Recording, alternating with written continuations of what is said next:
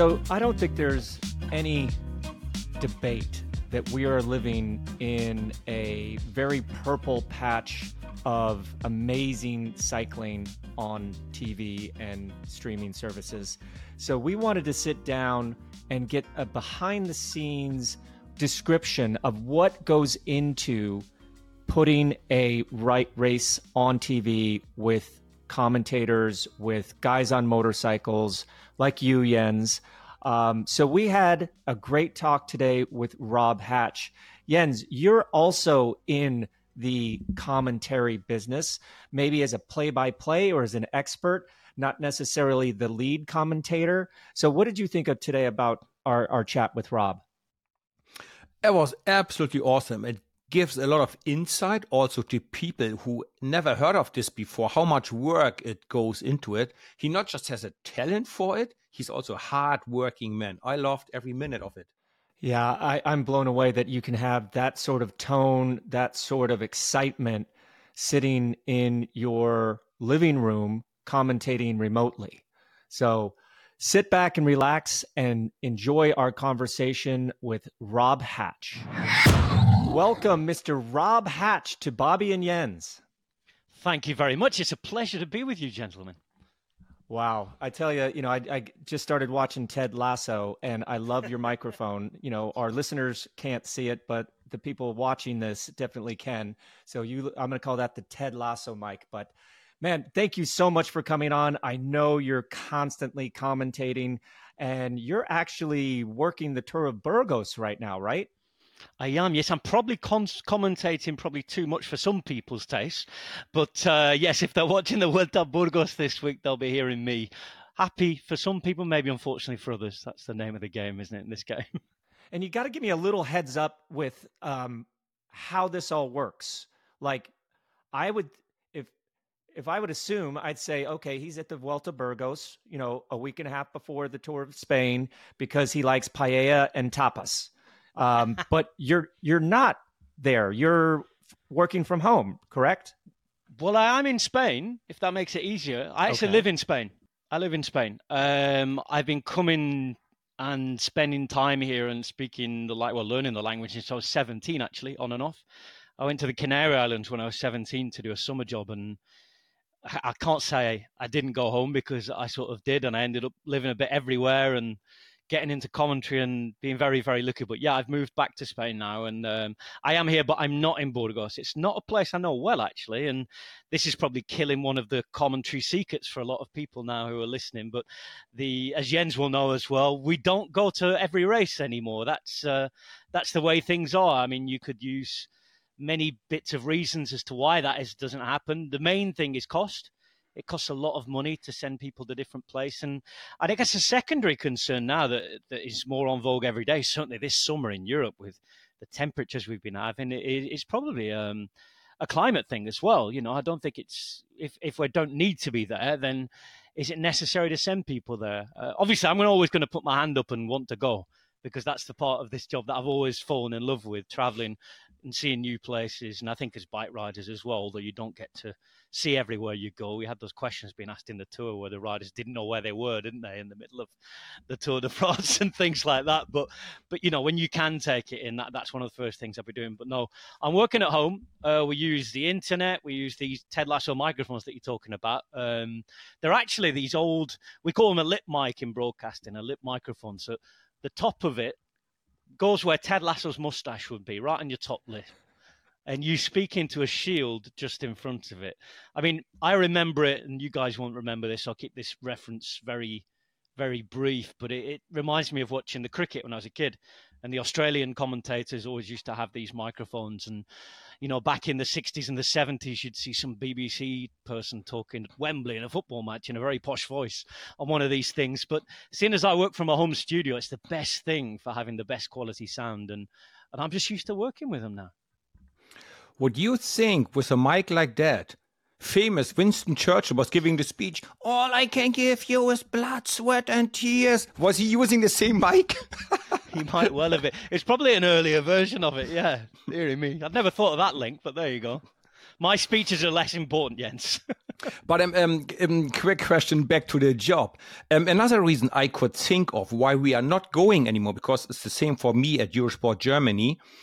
The teams these days are so professional and organized. And for example, for the Grand Tours, they bring sometimes 2 press officers. So the advantage of being there to talk to the riders, get a little bit of insight, is almost gone, because like with some of the bigger teams, if you want an interview in the first week of the tour, well, you ask them in May and you send in the questions. Yeah. So it's not easy to get a prompt to interview. And that's, I believe, another reason why we're not going there. Or would you agree to that? I'd say it's one reason, yeah. I think it's important we send reporters and proper journalists to get the proper stories. But then again, as commentators, we aren't proper journalists, are we? We're sort of a strange hybrid, I guess, between an entertainer and somebody who's relating, getting into somebody's living room historically, or nowadays with the app, you're in someone's office when they're watching out the corner of their eye and pretending to the boss that they're not watching the cycling. We're conveying the message, aren't we, really? There's an element of journalism to it. But it's important we send those people to get those stories, because obviously the teams aren't going to always tell you what we want to hear, are they? But that is another reason, I imagine. It's funny, actually, guys, because before the pandemic happened, the last couple of years, we were going on site less and less anyway, because of the economic factor, because it started to cost a lot of money, I think. And a lot of companies realized that, let's go back one and describe to the listeners exactly what happens, because cycling is a funny sport, isn't it? We can't sit on the back of a motorbike like you do, Jens, every stage and do the whole commentary from the back of a bike. You're not, people sometimes think, oh, you're following the Tour de France and you're on the back of a bike. No, you're actually sitting in a box or a lorry at the end of the stage at the finish line. So you see the race for 3 seconds every day? You actually see physically the race for about 3 seconds when you're on site. Maybe if you look at, and even then, if you're calling a sprint finish, as the lead commentator, I don't tend to look outside the window so much. I'm watching the screen. My ex-cyclist, Sean Kelly, whoever it might be looking up and trying to see if they can see something extra. But mainly, I'm talking to the pictures, because that's my job. So it's a funny one. Being on site anyway, what did it bring to us? I think it brought a lot at the smaller races. You could get the atmosphere, that extra 5 or 10%. I think the commentary is better on site, but again, people in charge have to weigh it up, don't they? Is it worth paying, these thousands of extra euros to fly someone out there, pay for the hotel for 21 nights, the car, the transport, the restaurants and all that sort of stuff? I think I got a lot more out of small races like Paris-Nice or Tour de Romandie, because you found yourselves in the same hotels a lot of the time as riders and coaches, and you could have a conversation, and you might have a coffee in the morning or a beer in the evening and a little chat with a sports director. And it was the days before Kilometre Zero broadcasting. So we might go to the start. Sean Kelly and I used to often go to the start of Paris-Nice and have a chat and hang around the buses, a bit like fans, really, just hanging around and waiting to see if we bump into somebody, certainly at the start of the season. So I think that was important. But the way it is going now, I think the balance maybe has gone a little too far the other side. I'd like to go to some races again. And I mean, we're all free. I'm a freelancer. I don't know about you, Jens, with Eurosport in Germany, but I make sure I do a small percentage of my work elsewhere, so I can go on site and I can keep in touch. So I tend to work for the Belgian host broadcaster for the Spring Classics, for example, and I go to Belgium for a month. And I think that's really important to take into the rest of the season for me, to have that connection, to have that knowledge. Man, there's just so many questions I have going through my head right now. But one of the things that, these riders that you're commentating on, they don't just show up at the race, right? They've got months and months of preparation for that race. Yeah. And I'm curious about what sort of preparation you have to do, because, man, the names are constantly changing. There's so much to think about. What do you have, like a template sort of preparation program that you go through if you're at the Tour of Burgos, the Tour of Spain, the Tour of France, or I don't know, Tour de l'Oise? Is it always the same, or is there kind of tiered levels of preparation that you do? When I started, it always used to be the same. And I think the first thing I have to say in this respect is, I think if you want to be good at this job, as a lead commentator. I'm not talking about, you guys as the ex-bike riders. That is a slightly different job, isn't it? There's a different nuance to it. But as the lead commentator, I think you sort of have to live the sport. It has to be your life. I don't think that's necessarily good for your health or your mental health at times, because you could probably become a bit obsessed with it. But you have to live the sport to be very good at it, I think.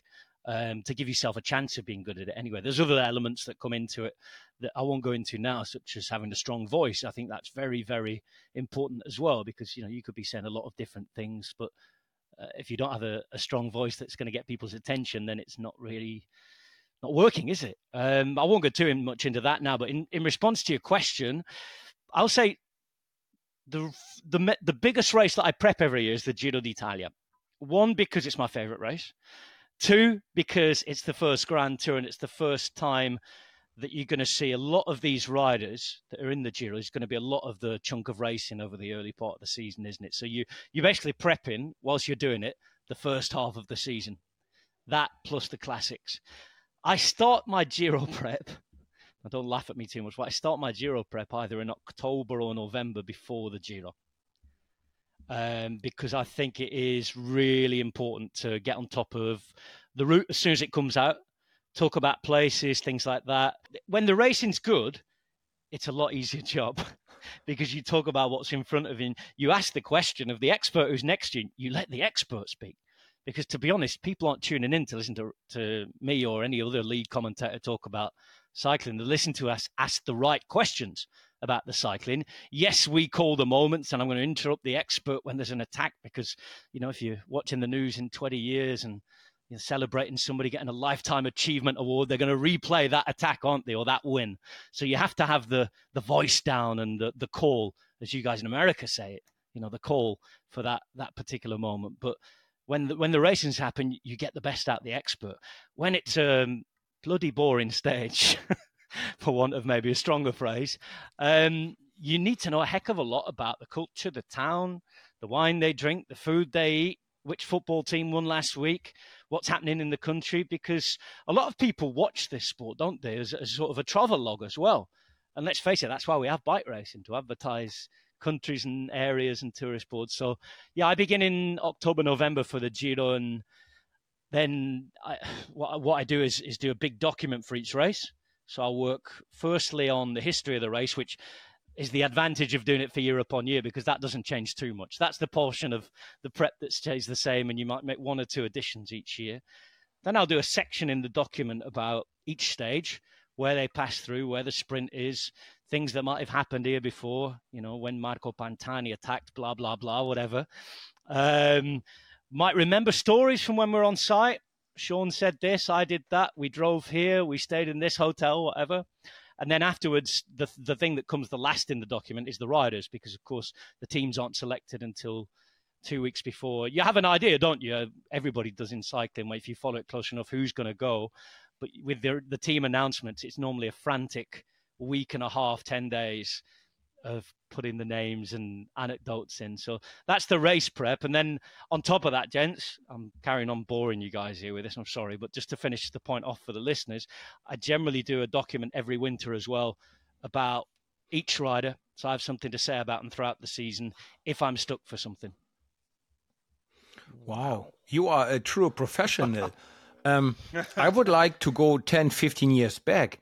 When did you ever develop your love and interest for cycling? How and when and how did that happen? And when did it first time cross your mind, hey, I could be a commentator on this?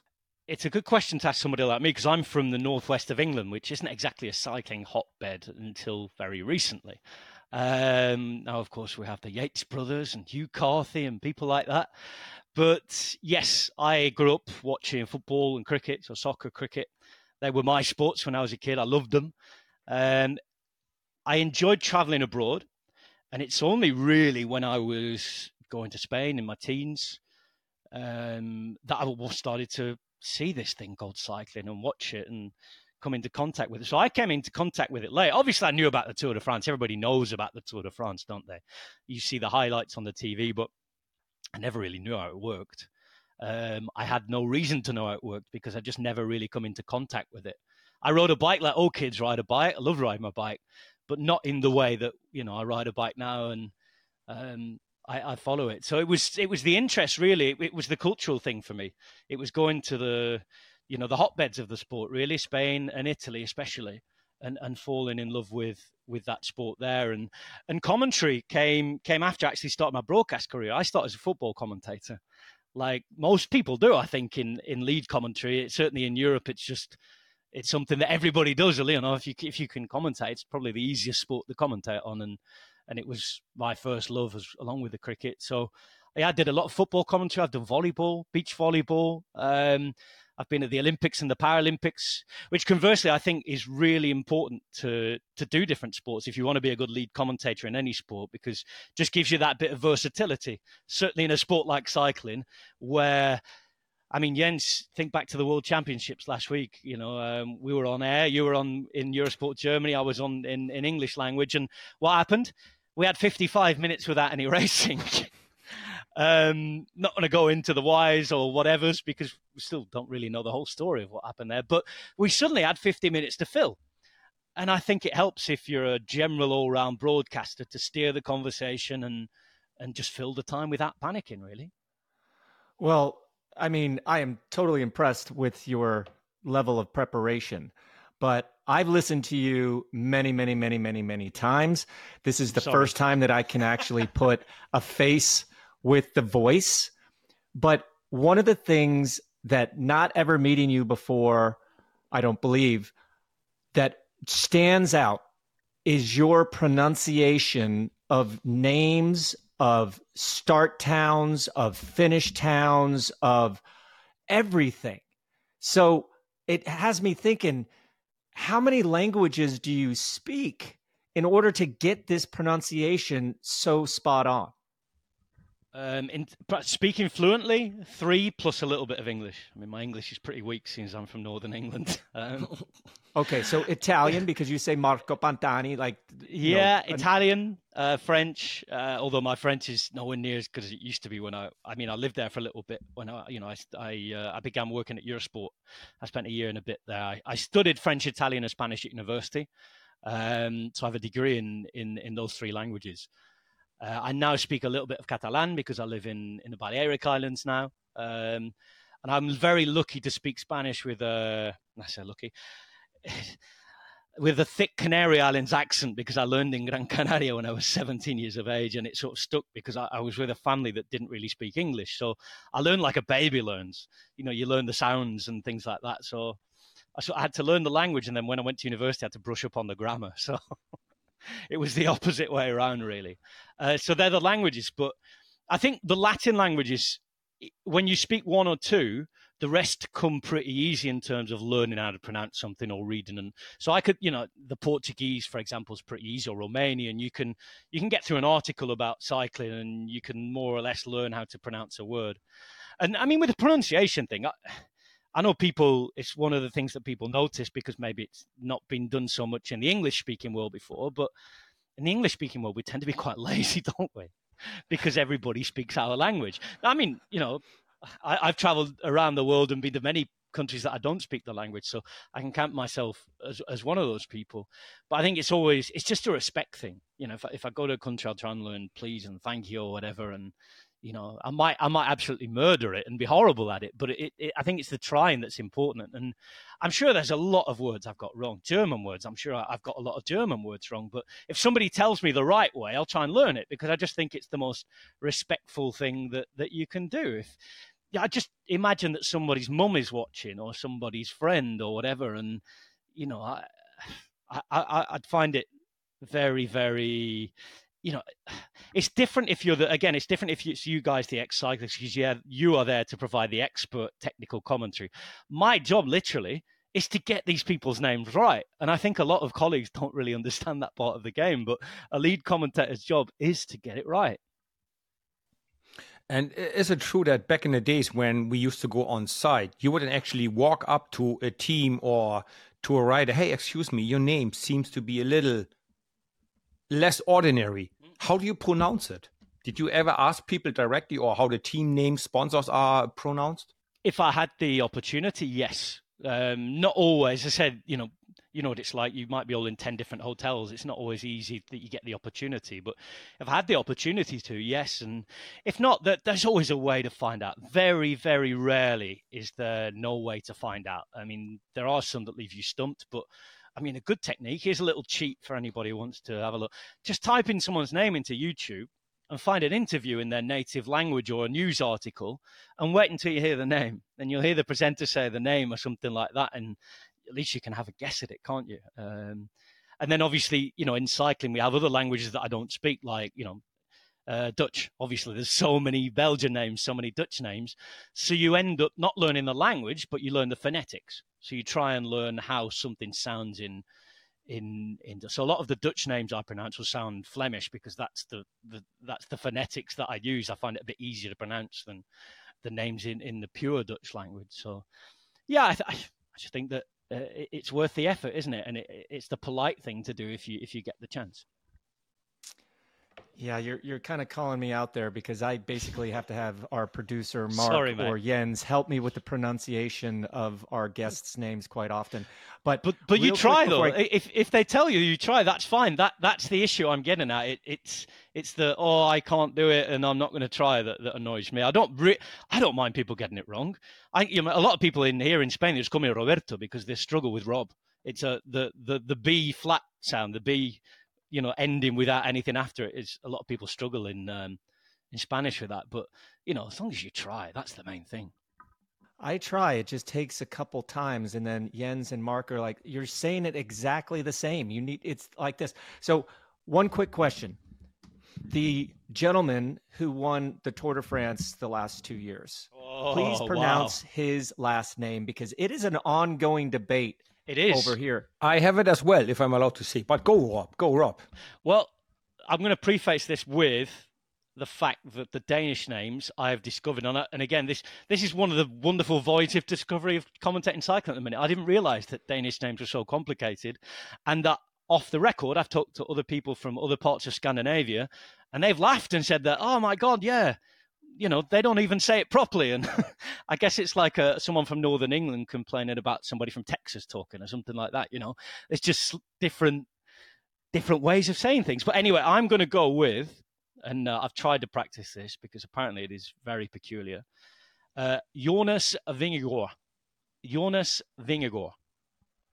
Okay. Jensy? Yeah, I would go pretty close. I would say Jonas Vingegaard. I would give a little bit more to the D in the end. Yeah. I'm not sure if I'm right. I just feel like, but yeah, it's not Vingegaard, it's Vingegaard. Yeah. Vingegaard. Okay. I think you are much closer to the other Scandinavian languages there. They would say they pronounce it right, but obviously, you know, the guy's Danish, so we go with how he says it. You're from the UK. You now live in Spain. Mm-hmm. Why is the Giro d'Italia your favorite race? Oh. Everything about it, the way it looks, you know, even the colour of the jersey, man. Just everything's boring compared to the Maglia Rosa, isn't it? You know, every race has a yellow jersey now. No, just the culture and what it means to people. I think when you go to the Giro, it feels different. Yeah, it feels small in the Tour, and in a good way as well now. And the Tour's become this massive, massive beast, hasn't it? That's crazy. And if I actually had to pick to go back to a race on site, I'd prefer to go to the Giro than the Tour, honestly. The food's better. I find the country absolutely fascinating. Not that my trips around France haven't been interesting. They certainly have. I've been to parts of France that, you know, I never knew existed. But there's just something about Italy. I think there's one explanation for it. I know it's not. I'm not giving you a fantastically reasoned explanation here that's going to enlighten people, but something that tugs on the heartstrings a bit. When I was a kid, teenager, mid to late 90s, again, I told you I was a big football fan. And all of the Premier League was on pay TV. It was on satellite TV or cable, as you guys in America would say. So I couldn't watch it unless I went to my dad's house who had the cable. Me and my mum at our house, we only had normal free TV. But on Sundays, there was one match from the Italian Football League on free TV. And at the time, it was the best football league in the world. Serie A, you had all the AC Milan, Inter, Samp, Fiorentina, fantastic Juve. teams. Yeah, exactly. Well, yeah, that's a bit of a swear word in my house. I lived in Florence for a year. There's a bit of an enemy thing going on there. But yes. I don't know, and it harks me back to that. There was a fantastic broadcast made every week, and the guy used to sit there and he used to show you the pink Gazzetta dello Sport, and he'd read the headline and translate it for you. And that's one of the things actually that got me into broadcasting in general as well. So perhaps it has a root in that. And also the Giro was the first big race that I got the opportunity to work on. So I think the Giro for me over the Tour, even the Vuelta, even though I'm for all intents and purposes, I'm sort of half Spanish. I don't have the papers, but culturally, I would say I've spent more than half my life on and off here. So yeah, even more than the Vuelta, I'd say Giro for me. And also, maybe you're as a Brit, you're probably a coffee, not a tea drinker, but Italian coffee is also a lot better than anywhere else. In Italian, the worst coffee is bloody awesome, and then it just gets better from there. The worst you can find, it's still awesome. Then it just gets better. So good coffee, right? Whenever I come out of arrivals in an Italian airport, the first thing I'll do is head to the bar, even before leaving the arrivals. There's one in Linate in Milan. I'm sure you've all flown in for Lombardia and races like that before. And it's, small airports, close city in Milan. And straight when you walk through arrivals, it's like 5 meters, 5 paces from the arrivals door to the bar. And a bar in Italy is somewhere that serves coffee. It's not like somewhere you'd think, it's not like going to a pub or anything like that. A bar in Italy is somewhere that serves coffee, really. And yeah, I was born and raised in the UK, but culture, I think I'm much more Mediterranean by now. Certainly with the time I've spent there, and yeah, definitely coffee over tea any day. I don't even have a tea bag in the house. I'll get some in if my parents are visiting or something like that, or friends, but there's no tea bags here, mate. That's funny. Another question that I have that I'm always curious of is, in the sport of cycling right now, the entire peloton is talking about fueling strategies because they have to be on it. The racing is much more aggressive and much more consistent than it's ever been. But you have to be on it as well. You have to have stable energy and mental focus. What is your nutritional strategy around commentating when you're on the air for 4 to 6 hours a day? It's probably a shambles, Bobby. That's what it is. An absolute shambles. It's probably a heck of a lot more sugar than it should be, a lot more coffee than it should be. And I probably would not like to have a blood pressure test during the big part of the season. I would probably not want to know that, or maybe have to retire tomorrow. It's funny. And Jens will know this because, Jens, you started commentating even when this was changing, but the job has changed so much in the last 5 to 6 years, ever since this Kilometer Zero broadcasting came in. For a heck of a lot, it's just a completely different rhythm today now. Whereas the race I'm doing today at the minute, Vuelta a Burgos, is much more like it used to be. You do like the last 2 hours of the stage, and the rhythm of the day is different. You probably have a proper meal. You do your research in the morning. You might go out and do some exercise. A bit more of a healthy existence. But now during a Grand Tour, we're in sort of a darkened room all day. You don't really see any sunlight until afterwards, if you can get out and go for a bike ride in the evening or a run or something like that. But even then, you're thinking about grabbing some dinner because you've not eaten properly. This goes back to your question. And then doing research the next day. It is non-stop now. So meals, I think it's really important because the fueling strategy, as you put it, is so shambolic now. It's really important to have a nice evening meal, a sit-down meal, and have a glass of wine or a beer or whatever you do to wind down. Everybody's different. I try to make sure exercise and an evening meal are like the two sacred things for me if I can when I'm doing a Grand Tour. I can't manage it every day for 21 days because you might have too much work to do, or it might be raining outside or whatever. But whether I'm at home or in the office or on a rare occasion on site, I think those are the most important things. And food, I could tell you, for example, at the weekend with the Worlds, I was very lucky to get a break, actually, because Dan Lloyd did about an hour and a half in the middle, leading the commentary, so I could go and have a nice little break. So that helps a heck of a lot. But even so, it's not like you can sit down and have a proper meal or anything like that. it's not easy, is it? So usually it's crisps, chocolate, coffee, all the unhealthy things. And yeah, something that we probably should think about a little bit more now, working at home for a lot of the season. Well, another thing to add to that is also, a few years ago, we would have commercial breaks. So you would have 3 minutes. We actually could, okay, I quickly run to the restroom, get a coffee, and get a little sandwich. Now, when the public channel goes on commercial, you keep commentating on the pay version or on GCN Live.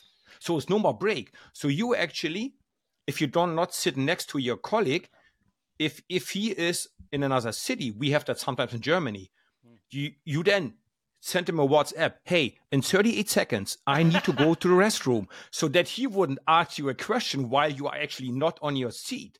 Or you eat incredibly fast, basically you stuff an entire sandwich in your mouth and you scull it down with tons of coffee to only have 35 seconds, and then you'll be back commentating. So eating quiet and healthy with a bit of culture, it's just out of the window, right? Isn't it, Rob?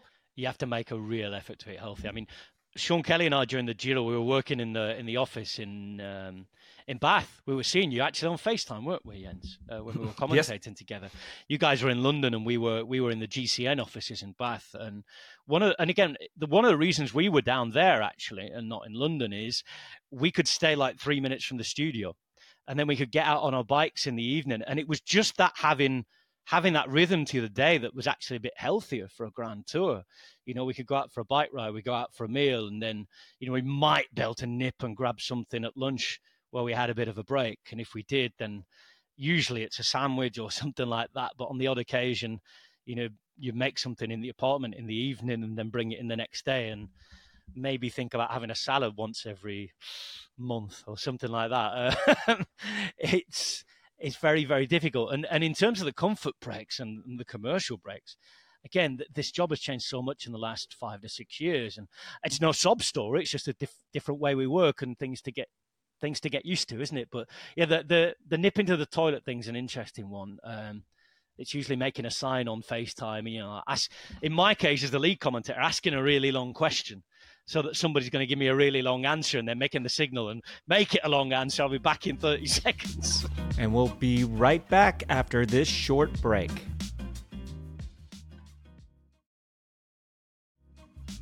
Now, back to our chat with Rob. Correct me if I'm wrong, Yenzi. I believe that Rob is our first lead commentator that we've had on our podcast. We've had Christian Van de Velde, we've had David Miller, we've had Stephen Roach, Nicholas Roach. You're obviously, you know, kind of a play-by-play guy, or, you know, an expert. But when it comes to being the lead commentator, what sort of, like, now I want to get into that, your man cave, because I've seen Christian's, Jens has told me a little bit about his setup, but like, what is your setup? Do you have multiple screens, one big screen? You already said you're sitting in there in the dark. Do you have, like, I don't know, padding around the room so that if somebody, you know, rings the doorbell, you can't hear? What tell us a little bit about the technical setup that you have there. I've had to change it in the last few months. I actually bought a flat a few months ago. I actually decided to grow up at the grand old age of 39. How about that? I had a house during the COVID pandemic, and obviously that's when a lot of this home broadcasting began. Certainly for me in a different country, and the fact that I couldn't, you know, and I was in the EU and all Brexit and all that shit happened and all that sort of stuff, and I couldn't get back to the UK during COVID, so it was clear that life was going to change and travel was going to become less. So I decided I had to set things up. So the first one I had was a little corner of my rented house. I didn't have a door on it, believe it or not. And it sort of gave onto my living room. So I had to try and put a curtain across for when I was working, and, you know, people knocking on the door so I couldn't hear them. But I did sort of soundproof it. I had little bits of foam you find in a sound recording studio up there. Suddenly, I remember the autumn Tour de France of 2020. I think the first stage I did like on the kitchen table or something like that. And I remember having ordered these 2 desks hastily on Amazon because they were the people that delivered. I'm sorry, I know I shouldn't use that thing, but I'm sorry, but it was the only thing that was delivering back at the time. And I was instead of doing my research the next day, I was doing a bit of DIY, and I was putting together these 2 desks that were going to become my office then for the rest of the tour and the next 3 years. And it was, very hastily done, but it worked in the end. And I've transferred a lot of that here to where I live now, just around the corner. And the most important thing is you have to have bulletproof internet. You have to have fantastic internet, otherwise it's never going to work, is it? So that's very important, and that's the best investment you can make.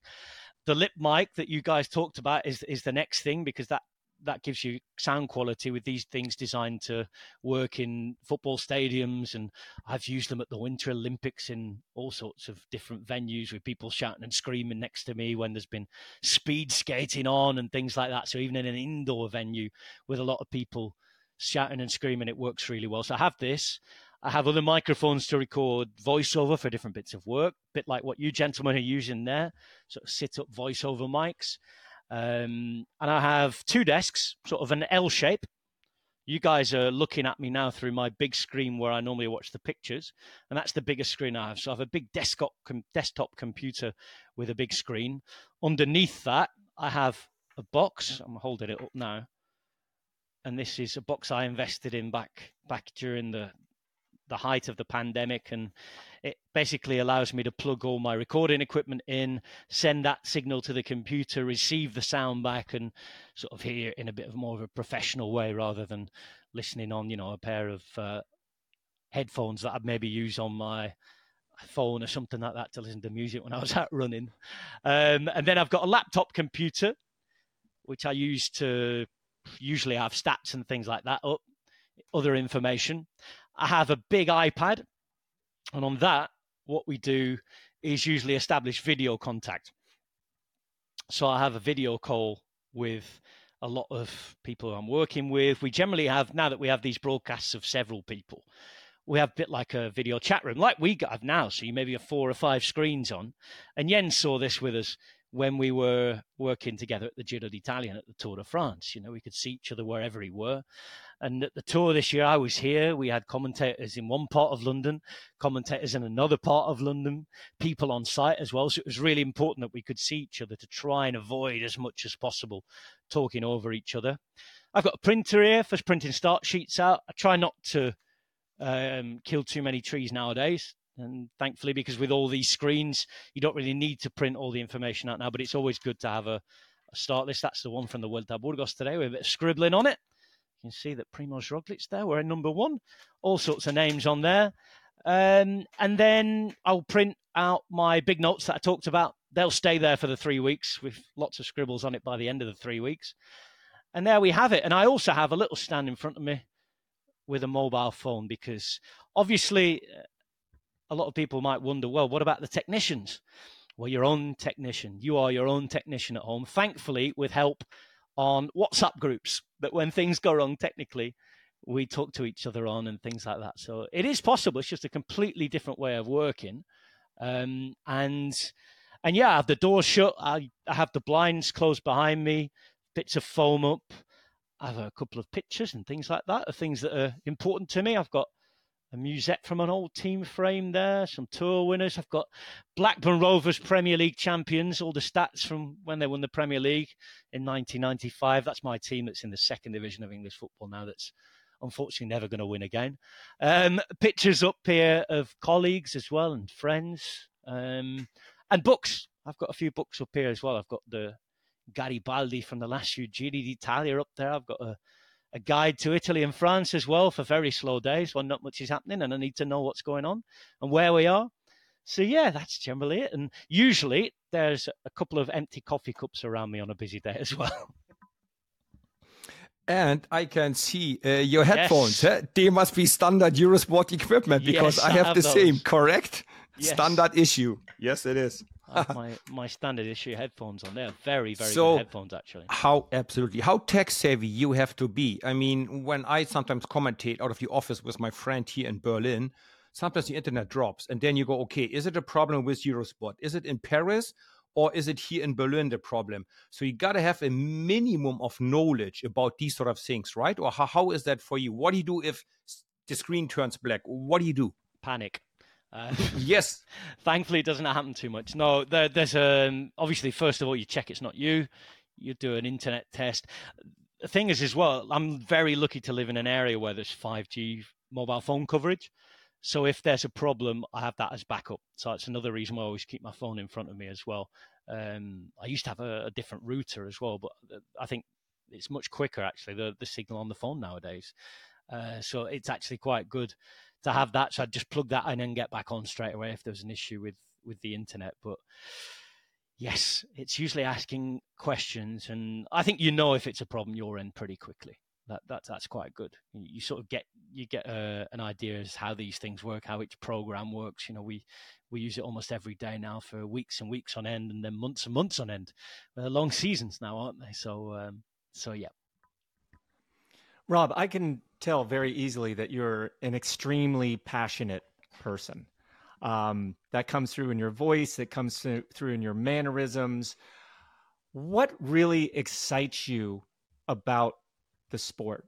I mean, you've commentated on so many races, seen so many things, good times and bad times. What is it that really gets you going? The journey and the drama, I would say. And I think that's what most people would hook on to. The great thing about cycling is there's so many different angles to attack it with and get into it with. You've got people who are interested in the numbers, which is completely valid as well. It's just as valid as people who don't know about the numbers, aren't interested in the equipment, but are sitting at home and wanting to know, oh, this person's beating this person. Why isn't she beating her or he beating him? What's happening today? And then another valid approach is people sitting at home and saying, oh, hang on a minute. Oh, look at that mountain there. It's absolutely beautiful. I couldn't get up there. Actually, maybe I could. I'll book a holiday there next year. That's what I love about this particular sport, the different angles. But what gets me really interested is a story and a journey. So that's why I think, as much as I'm interested in track cycling, I think road is something that I'm interested in, an A to B, have a look at those beautiful mountains on the way whilst watching something unfold. And that's the great thing about a 3-week tour, isn't it? It's like a soap opera. You're tuning in every day for an episode and what's going to happen, who's going to say what, who's going to go back to the car and do this, what funny thing's going to happen today, what sad thing, what joyous thing. It is a journey and it's a sort of reflection of life. And might be being a bit too pretentious and profound there, but it's sort of true, isn't it? In a roundabout way, because you're watching people do something that is absolutely ridiculous to the extreme for 3 long weeks, and anything can happen. People can get sick, people can do well, people can fall off, people can produce the performance of their life, they can have the best and worst day in their lives out there on the bike. So much is happening, and so much else is happening that we don't know about. What's happening in someone's personal life, private life. And again, we don't want or need to know that, but they're all sort of things that affect the performance and affect what you see in front of you. And not everything's black or white. There's a lot of nuance. There's a lot of grey area. And I guess that's the interesting thing, isn't it? Just watching these things unfold and enjoying them, whether they're good or bad, or you're indifferent to them. So now we talked about commenting, how it works, and, some people are more interested in the numbers or not. And, of course, reception people have of us is differently, right? For some, yes, you talk way too much about the numbers. For the other one, oh man, they talk about the cheese and the castles. I want to know everything about the numbers. So I would say for you, it must be the same. Or for me, I would say 90 to probably 95% pure positive comments. But 5%, they can be so vicious.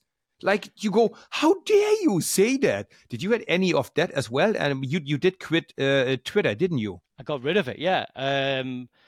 I think I was very lucky. I didn't get too much of it, but the little bit of it did seriously affect me. It ruined my day, mainly because I wondered how people could be so nasty. Maybe I'm being a bit naive, but how people could be so horrible and vindictive and nasty to care so much to write. And yeah, I'm not on too much social media now. I do a little bit of Instagram just to mess about and put some pretentious, nice-looking pictures up. That's about it, really. It's started as a personal thing, and I never sort of made it private. But even now, you get somebody who'll hunt you down and search you to say, oh, you got this slightly wrong, or you said that, or why. And it's like, wow, you really wasted 5 seconds of your life to do that.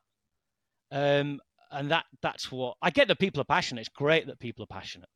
You know, we don't want people to be indifferent about the sport, but there's a line, isn't there? There are people who are people, and people have feelings, and people are just doing their best. And again, I don't talk too much. I keep myself to myself off air. So it's probably nice that you explain, and I've explained having a chat with you guys about what work that goes into it, the amount of work that goes into it, because we don't just turn up and talk, and we care about doing a good job. That's the thing that can hurt you, isn't it? Because I know that, when you turn it on, you care about entertaining people and telling people about your experiences and applying what you think. And you can have a bad day. I can have a bad day. We all have shit days at work, don't we? We have shocking days at work. But unfortunately, every word of ours is recorded and every word is scrutinized. And yeah, it's we're very lucky to do what we do. But we also work hard doing what we do. Yeah, this live commentary, I've often thought that, man, you have to be so conscious of what you're saying at all times. Not mentioning just mispronouncing a word, but just some tiny little mistake and then get flamed after it. Can't be easy at all. But so you started commentating in cycling in 2007. So you've been around the sport for quite a while. Yep. Are you allowed, or do you allow yourself to have a favorite rider, a favorite team, a favorite piece of memorabilia? And if so, what are those? Not really. I think naturally, as people, there are people who, and it's difficult. It's a really difficult question, this, Bobby, because obviously when you're on air, you have to be impartial, and people are always going to hear things. People are always going to hear things and think that they do this. I mean, soccer's the worst sport for this. Football's, that commentator hates my team because he said this, and they were probably just stating a fact, and I get that. I get, and the big thing obviously is, you're pro this team, you're pro this team, that team, you're pro this rider, you're pro that rider, you hate my rider. Actually, no. Because when you're commentating, you really are impartial. You state facts, and sometimes facts, and someone hasn't won for a long time, that can annoy them. And I know with certain riders, it has annoyed them as well, because they've had their families at home watching, and they've said to you after, and then you've got dogs abuse for it after. But sorry, I'm just doing my job. I'm giving out the statistic. It doesn't. I might be thinking, if I do have a sort of feeling for that person, I think, oh God, I don't really want to say this, but I wouldn't be doing my job if I didn't. You sort of lay in the law and the land, or the lie of the land rather, by saying what has happened previously. And let's say you're setting up a sprint finish, and this sprinter on a roll at the minute, 5 out of the last wins, 6 stages have been wins, and then you've got someone else who hasn't won for a year, and you don't want to say it because you want them to win deep down, but no, you can't let that affect you. For that reason, I've not really tried to have that too many sort of personal relationships with riders while they're still riding. Obviously, it happens that you bump into some people and people are friendly to you, and you have a nice relationship with them. But you can't really let that affect things, no, because you wouldn't be doing your job properly, would you? Well, I remember when somebody asked me a question, like in my job as expert, I go, I love the guy, but my job is expert, and I have to say, no, he's probably not going to win because of this and this and this. And it hurts sometimes. But like you say, you do the job, you try to be objective and neutral and say it in a way that every spectator, every viewer understands, okay, if he puts it that way, it makes sense. But yes, sometimes it's hard. I know. And, and obviously with cycling being cycling, eras being eras, there are certain riders that if they won and we were on the microphone, we would get abuse for them winning and us just saying this person won, but by the same token, whatever's happened in the past, if that person's racing and they're allowed to race, of course you're going to call the victory like it, your job is to call the victory or call the whatever's happening and announce whatever's happening, commentate on what's happening in front of you. So it can be difficult to to get over those things when people get so angry. But again, I would never want people's passion for the sport to go away as well. It just perhaps has to be directed in a more positive and meaningful and thoughtful way. But you're often commentating on life-changing moments for the athletes that are on your screen, men and women.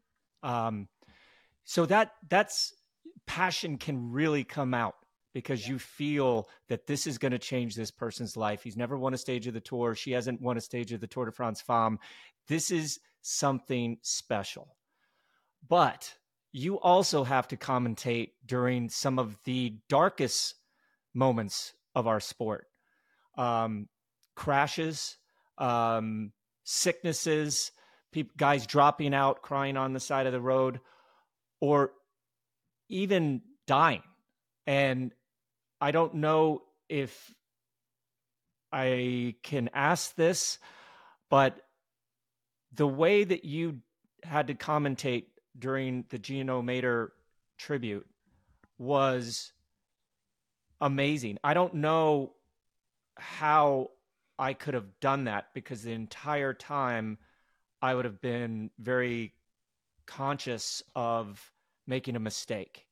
But the way that you honored him and your commentating that day was honestly the reason why we wanted to have you on this podcast, because that showed something more than just piss and vinegar and excitement and facts, but the humanism, the character, and the class in which you dealt with that scenario was amazing. But how did you get through? How do you get through those hard moments? Well, first of all, thanks for your really kind words. They're lovely words. Honestly, how do you get through it? I've had to do it too many times. That's the really sad thing about it. It never gets easier, and there's always emotion in it. But the first thing, and this is a reminder to everybody that we should always strive for it to be safer. There are always going to be horrible things happening, unfortunately, because it's just the nature of what the sport is, isn't it? But where it can be avoided, let's keep working to avoid it. That's the first point, because I think I've had to do it too many times. The other thing, I think you have to be professional. Yes, you have to show emotion, but you also can't show as much as you want to do, because you have to be respectful, as you say, and you have to keep that. There's a part of your brain that's broadcast, being a professional broadcaster. And I think I go back to something that I said early on in the chat when I said that I think it was important that if you're any sort of broadcaster, you have to do different things. So if I'm a cycling commentator, yes, that is 90% of my job. But the fact that I worked for the BBC at the Olympics, for example, for the last few Olympics and Paralympics, and I did the Winter Olympic Games, things like that. That helps because I'm on air, and I go back to something it's all about managing tone. I think that from a sort of pure profession, I'm talking broadcast technique here in those instances. It's all about managing tone. And I think that there was an absolute superstar. There's a couple of superstars at the BBC. When we were doing the Winter Olympics, there were a couple of horror stories on in the news. And the way that these broadcasters, who are the presenters of the programme, changed the tone from talking about real horrific things, real things that mattered, to talking about sport that, yes, we love it as sports fans, but doesn't really matter in the grand scheme of things, does it? Yes, of course, it's great to watch, but, when there are wars happening and there's economic crisis, there's people who can't pay the bills, there's all sorts of horrible things happening in the world. The way they change the tone to that and being involved in those broadcasts and having to react to that, whether it be at 4 a.m. in the morning, 3 in the afternoon, or 10 o'clock at night, they are experiences, I think, that stand you in very good stead to react as a broadcaster to different scenarios. So I think that is, sort of learning on the job. Prior experience and training gets you through things. So I would always, any young broadcaster that always asks me when they ask me for advice, I said, don't just stick to one thing. As a lead broadcaster, as a main commentator, you should have other experience, I think. And that's the thing that helps you get through that. And the other, again, how do you survive it? How do you get through it? If I'm being honest, Bobby, I wasn't in a great place those days. I was struggling a little bit. Won't go into it too much more because it's not really about me, that story. You know, not about me at all. It's about his family and friends and teammates. And, you know, I had a lovely message from the doctor and people like that. And that's when it hits home how many people were involved and how many people were there, and that sport basically means bugger all when it compared to awful things like that happening. So for that reason, you have to get it right. For that reason, you have to be respectful. And I wish I could articulate better for you now. I know it's my job to do that, conversely, but I wish I could articulate better. Those moments, I suppose, I try not to remember too much of them because they're not very nice memories. But yeah, I thank you for your nice comments. And they weren't easy days. They weren't easy days, to be honest. And you talk to people, talk to your friends, your family, loved ones, and they'll help you through it as well. So let's maybe try to move on to the other side of the emotions. Did you have a moment where you just sit in your commentator booth or box and go, pinch me, did I just saw history written? Or did you have a moment where you go, oh my God, did he or she just had a comeback? Did you have a moment like that then for us to share? Lots of moments like that. Certainly in the last few years, and I think you guys will agree. I mean, I think there's some people out there who think that I'm overhyping and over-egging, but we've had so many big stories in the last few years. This sport has seen some incredible performances and moments in the last few years. Recently, the most recent moment, I would say, and there's plenty. There's Van der Poel in Amstel, there's Roglic and Pogacar up on Planche des Belles Filles. The most recent one is last time trial of the Giro. Me and Sean Kelly turn around to each other. And Sean and I have been very lucky to spend a lot of time together over the last decade or so. We've commentated on probably far too many hours of bike racing for a lot of people's liking. And we just turn around to each other. And we were still live, but, you know, we just sort of mouthed swear words to each other, like as if to say, did we really just see that? I mean, that was incredible. And again, there were so many emotional bits to add to that. But in terms of just the sport and the riding that you'd seen, you're like, oh my God, it's really happened. And you prepare for it.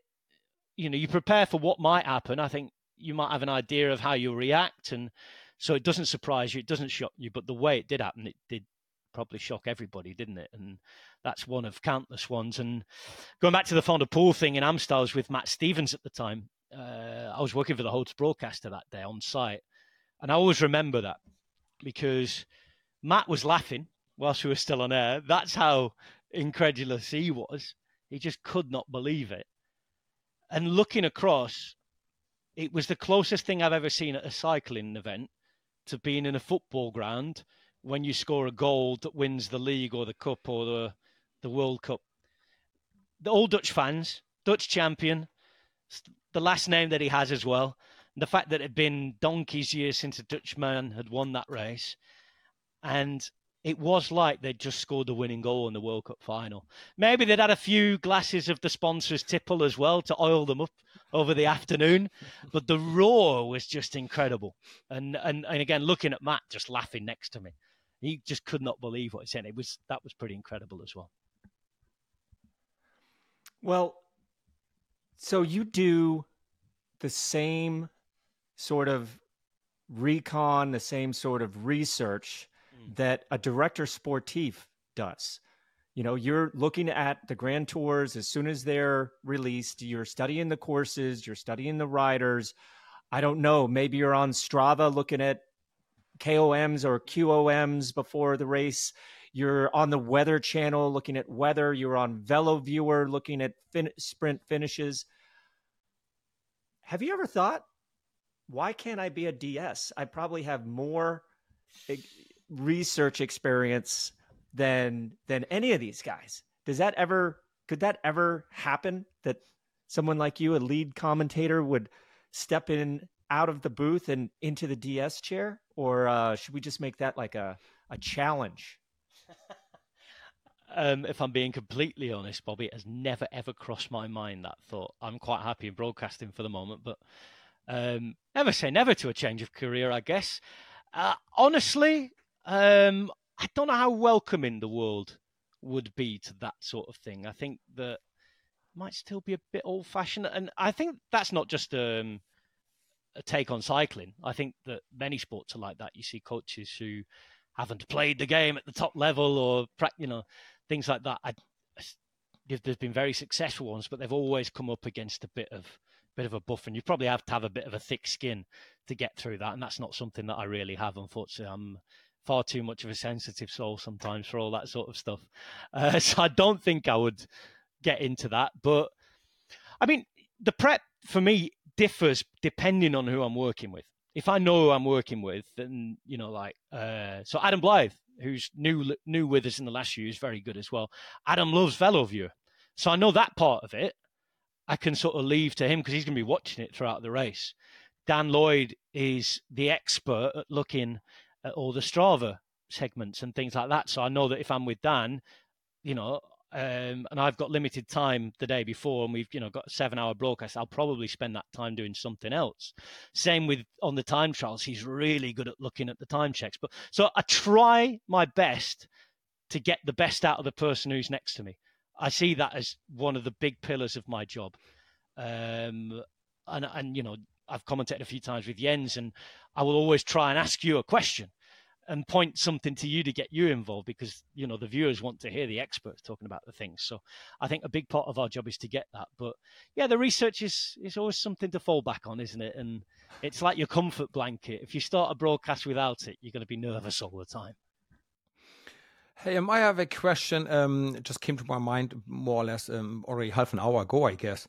If you could ever choose to be reborn and commentate, would you choose to be with Charlie Gowl, Eddie Merckx, Bernard Hinault, commentated Tour de France of '89 with Lement and Laurent Fignon? Or are you happy now? I think we live in the best time cycling ever had. If you could choose, what time would you choose to be a commentator? Depends if you're motivated, what your motivation is. If you're motivated by money, then probably that 80s, 90s era, I would say, talking to a few colleagues. If you're motivated by watching the absolute spectacle of what we see now, which I think most of us are, come on, we're enjoying it. No, I really wouldn't change it. There's part of me that thinks, the era of, the famous Italian commentary line, c'è un uomo al comando, it's Fausto Coppi and all that sort of stuff. That would be that's the romantic era, isn't it? Of going in and having an espresso and then dialing into the phone line for the radio and saying, yep, Coppi's here, 16 minutes and counting, nobody else is over the Poggio yet, That sort of thing is quite romantic, isn't it? And I guess they were the broadcast pioneers. But yeah, with all the technology now, the way the racing is, I would not change it at all. I agree. I mean, I can't believe from my couch that Jens and I used to do this sport, because it just is a totally so many of you guys are saying that sport. At the minute, Yeah. No, I mean, I would like Bobby and me at our best. We wouldn't even be top 100 in the Tour. Not even top 100. Unbelievable these days. So many of you guys are saying that. It goes against so many things that we were taught, that young riders can't do a grand tour, until they're, mid-20s, right? You don't do 2 grand tours, or especially 3 grand tours in the same season. Yeah. Sepp Kuss is going to do his 5th in a row now, I think. He's going to do it. Our American boy's going to do it. And I'm sure he's going to do well as well. But no, we are living we are blessed to be watching cycling with the riders in both the men and the women's peloton that are giving us such exciting racing. And we're blessed to have people like you, Rob, and you, Jens, that are helping get that word out to the sport and convey the excitement that people like Jens and I actually are scared of now. But Rob, we're going to let you get back to your dinner. You got another stage of Tour of Burgos tomorrow, and then very quickly on the heels of that, I'm sure the Tour of Spain. So thank you so much for sitting down with us and giving us a little glimpse behind the scenes of what it takes for you to do your job. So thank you so very much for coming on Bobby and Jens. Thank you very much, gentlemen. You won't hear me on the Tour of Spain this year. I'm not on the Tour of Spain team, but I will be doing Benelux next and then some Canadian racing. I'll be back for all the Italian classics as usual at the end of the year. But I might actually, take a trip to the Tour of Spain as a punter. I might take my bike. My partner lives in Asturias, so maybe I'll even go and have a go at the Angliru.